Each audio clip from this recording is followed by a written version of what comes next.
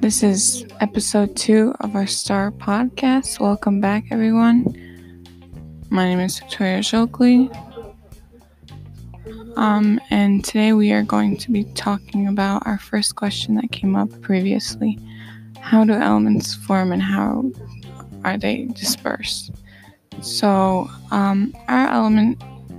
our world is made up of elements and combinations of elements called compounds. An element is a pure substance made of atoms that are all of the same type. At present, 116 elements are known, and only about 90 of these occur naturally. To form elements could be formed in a lab, which they're man-made elements. They're developed in nuclear power plants, machines known as a particle accelerator. Other elements could be founded during so-called Big Bang, whatever that happened. During the formation of the universe, some 14 billion years ago, in the so-called quote-quote Big Bang, only the lightest elements were formed, hydrogen and helium, among with trace amounts of lithium and beryllium.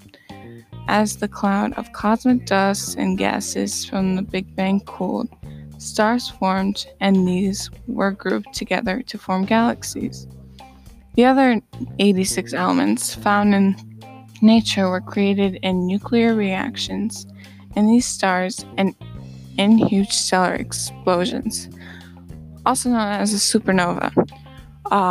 We found this information on an article, The Big Bang.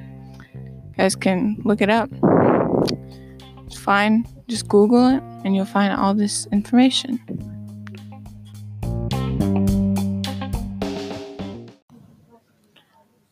Here, Victoria back with another question.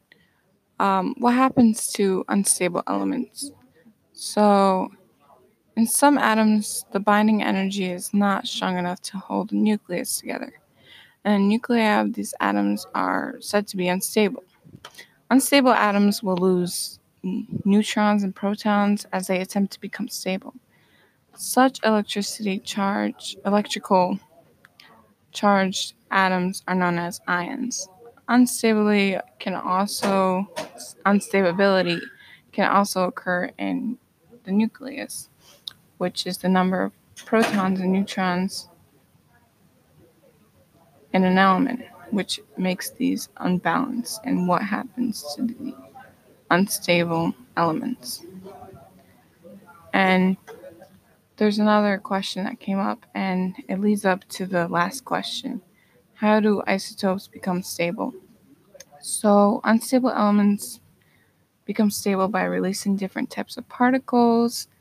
This process is called radioactive decay, and the elements which are undergoing this process are called radioisotopes. So that went along with what happens to unstable elements and how do isotopes become stable.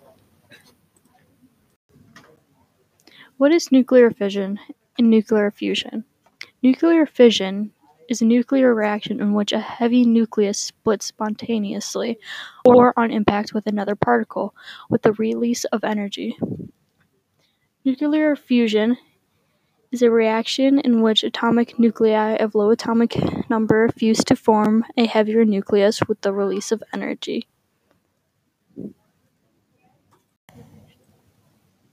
How do we know the age of the Earth?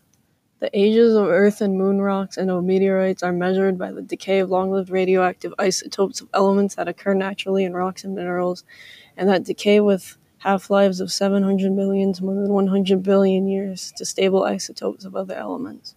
These dating techniques, which are firmly grounded in physics and are known collectively as radiometric dating, are used to measure the last time the rock being dated was either melted or disturbed sufficiently to homogenize its radioactive elements.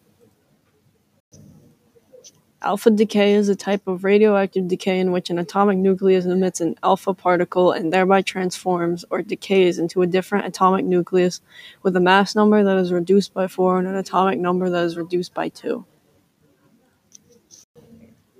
Another kind of decay is beta decay.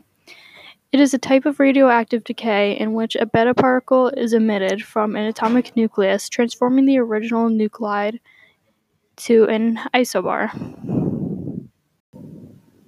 A third type of decay is called gamma decay, a type of radioactivity in which some unstable atomic nuclei dissipate excess energy or just get rid of excess energy by spontaneous electromagnetic processes. So these three were 3 decays. So to repeat them, alpha decay, beta decay, and gamma decay.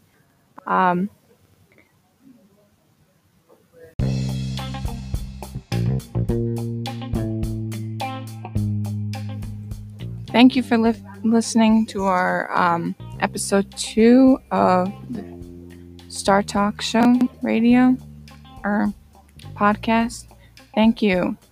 Episode 3 will be coming out shortly, so catch up.